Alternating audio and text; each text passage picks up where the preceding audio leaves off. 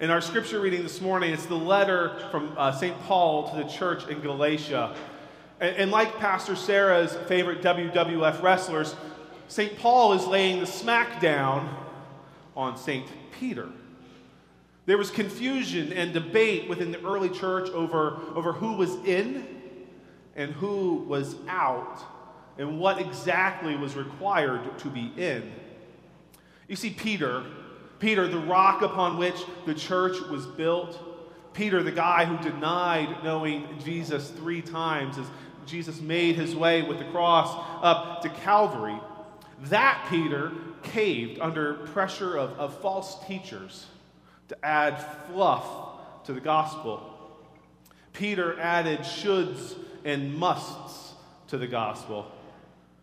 Peter added, "This you must do to God, for God," to the good news of this is what God has done for you. And what should be a warning to all of us who think that we've got it all together and we completely understand the gospel. Peter, the first recipient of the gospel and the first preacher of the gospel, had reverted back to the law.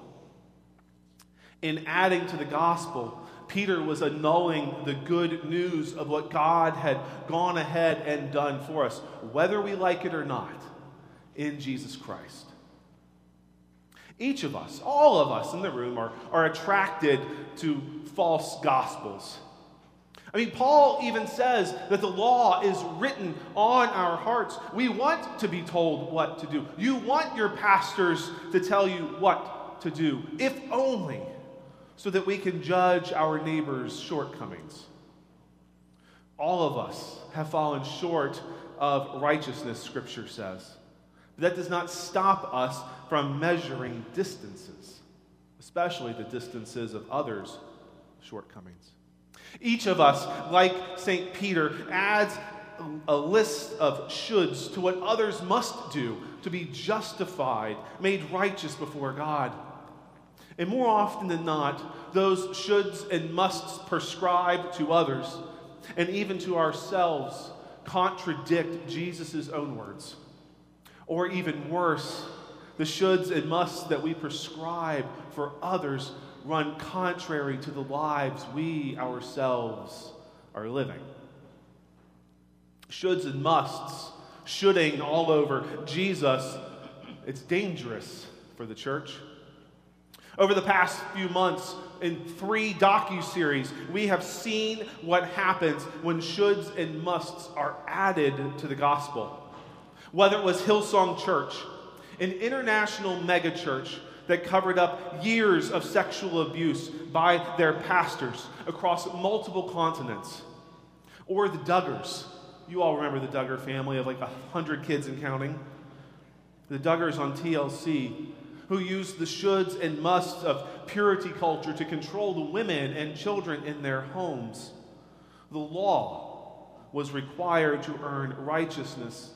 All the while, those doing the prescribing were abusing the very people that they were prescribing to. Shoulds and musts are dangerous because inevitably they are the way that we create God in our own image, not the other way around.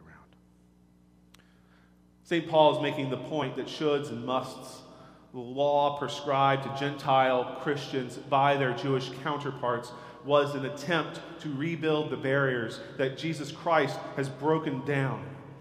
Paul argues that what we do, the lovely, nice church things that we do or tell others that they must do not make us 1 ounce better in the eyes of God. And because these acts do not make us any more right, any more better, those shoulds and musts serve only as distractions from the good of the good news of Jesus Christ. Paul's clear in verse 16. We know that a person is not justified by works of the law. That's the things that we do, but through faith in Jesus Christ. And we have come to believe in Jesus Christ so that we might be justified by faith in Christ and not by doing the works of the law, because no one will be justified by the works of the law. we might be justified in faith in Christ. Or, as Dr. Beverly Gaventa points out, faith here could be a reference. It is a reference to belief or trust in Jesus, or to Jesus' own faithfulness. Shoulds and musts run contrary to faith, to our own faith in Jesus Christ, but also the faithfulness of our crucified Messiah. The shoulds and musts of our lives serve only to dilute the grace of God. On the justification through faith, our made right before God and Christ's faithfulness, Episcopal priest Robert Capon writes that nothing needs to be added to the gospel. He writes that grace has to be drunk straight up. No water, no ice, and certainly no ginger ale. I've done my best over the past month or so, we'll say, to build up walls around me, to keep my emotions at bay as my family and I prepare to leave Mount Olivet. But last week during communion, I stood right there and I held the bread, and Jim Coates had the audacity to come forward to receive communion. He had his hands held out. I had the bread in my hand. I pulled off a piece of bread and I placed it in his hand. I said, Jim, this is the body of Christ given for you, a sign of how much God loves you. And then Jim had the audacity to take my hand and say, Amen. Then he added, God bless you, Pastor Teer. And in that moment, my walls came down. Pastor Sarah almost handed me the communion linen that was wrapped in bread so that I could blow my nose. And this week, I've been reflecting on how I got here. Not like here to Arlington, but here in this spot. You see, technically, I'm a second career pastor. I went to college, to West Virginia Wesleyan College, with the intention of going into ministry, of studying religion and philosophy and all the things that I would need to know to be a great pastor. I was raised in the United Methodist Church, and pastors like Robert Manthe, Gay Smith, and Ken Dunnington pressed into me to take the seriousness of God's grace. My pastors and mentors have persuaded me to ensure that no one, not a single person, misses out on the grace of God. I went to undergrad to study religion, but I walked away with a degree in criminal justice with minors in sociology and political science. The message that I heard on campus from the evangelical student groups replaced the good of the good news with shoulds and musts, trading faith in Jesus Christ and Christ's own faithfulness with condemnation and judgment. Instead of being the body of Christ, the church, I was told, was to call out sin whenever possible. I know. WTF. Why the face? Needless to say, this ran contrary to what I had grown up hearing and being taught in the United Methodist Church and what I believed to be true. I wasn't willing to trade God's grace for condemnation, so I pivoted to criminal justice, sociology, political science, and of course, a fraternity. The gospel of Jesus Christ is scandalous because the good of the good news bypasses our sensibilities and declares that whether we like it or not only does God love you and God loves them, but you and they are forgiven fully, period, end of story. Christ crucified, dead, and raised has justified all of us before creation and before God. The Beyonce of the Episcopal Church, you know her as Reverend Fleming Rutledge, she wrote, Jesus is willing to die, even for such poor specimens as you and me, covering our unrighteousness with his righteousness, offering his life to save us from our death. Victorious over the old Adam, Jesus, the judge, judged in our place. He has compensated our too short list of good deeds with his one great deed.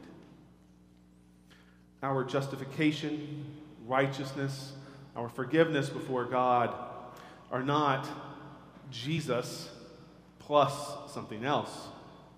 Not Jesus plus certain church practices. Not Jesus plus a specific, overly specific theological position. Not Jesus plus a political party. Not Jesus plus virtue signaling. Not Jesus plus shoulds and musts. And certainly not Jesus plus condemnation.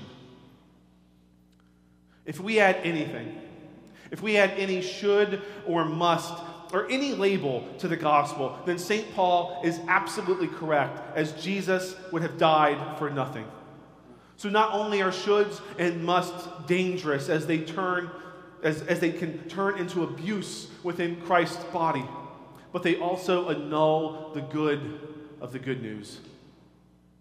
But, and it's a big but, so you know that it doesn't lie, because of God's grace and because of God's faithfulness, we have been redeemed and we no longer have reason to worry. Through the waters of our baptism, which sit at the center of our life together, we die to ourselves and we are raised into new life in and through the faithfulness of Jesus Christ.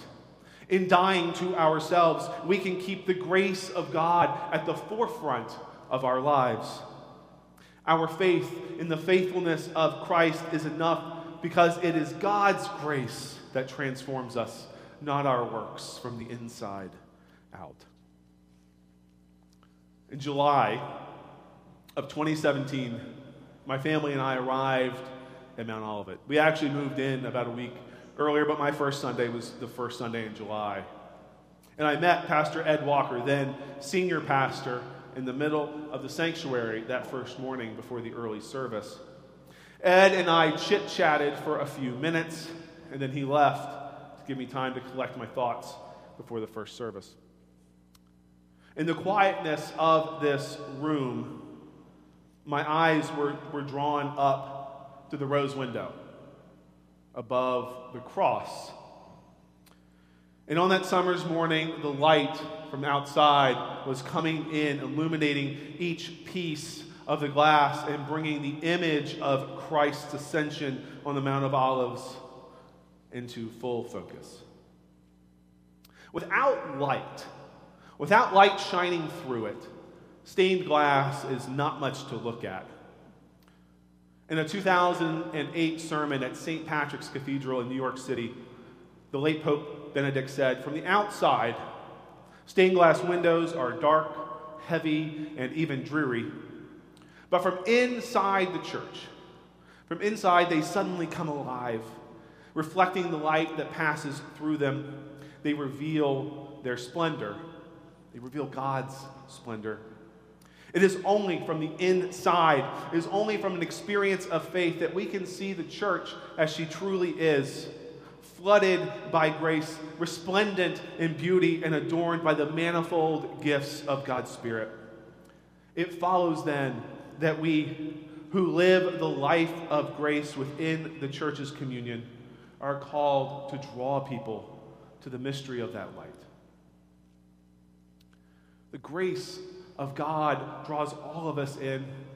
The grace of God draws us all together.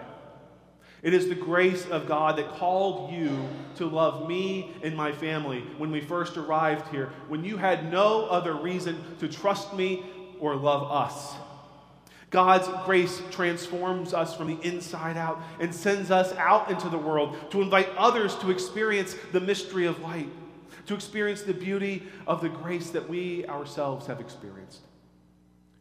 When we are filled with doubts or the shoulds and musts that we prescribe for others and ourselves feel as though they are too much, hear this good news. If the faithfulness of Jesus Christ is enough, then you need not worry about having enough faith. The grace of God is enough. Hear it in word, feel it in water, and taste it at Christ's table of grace. Amen.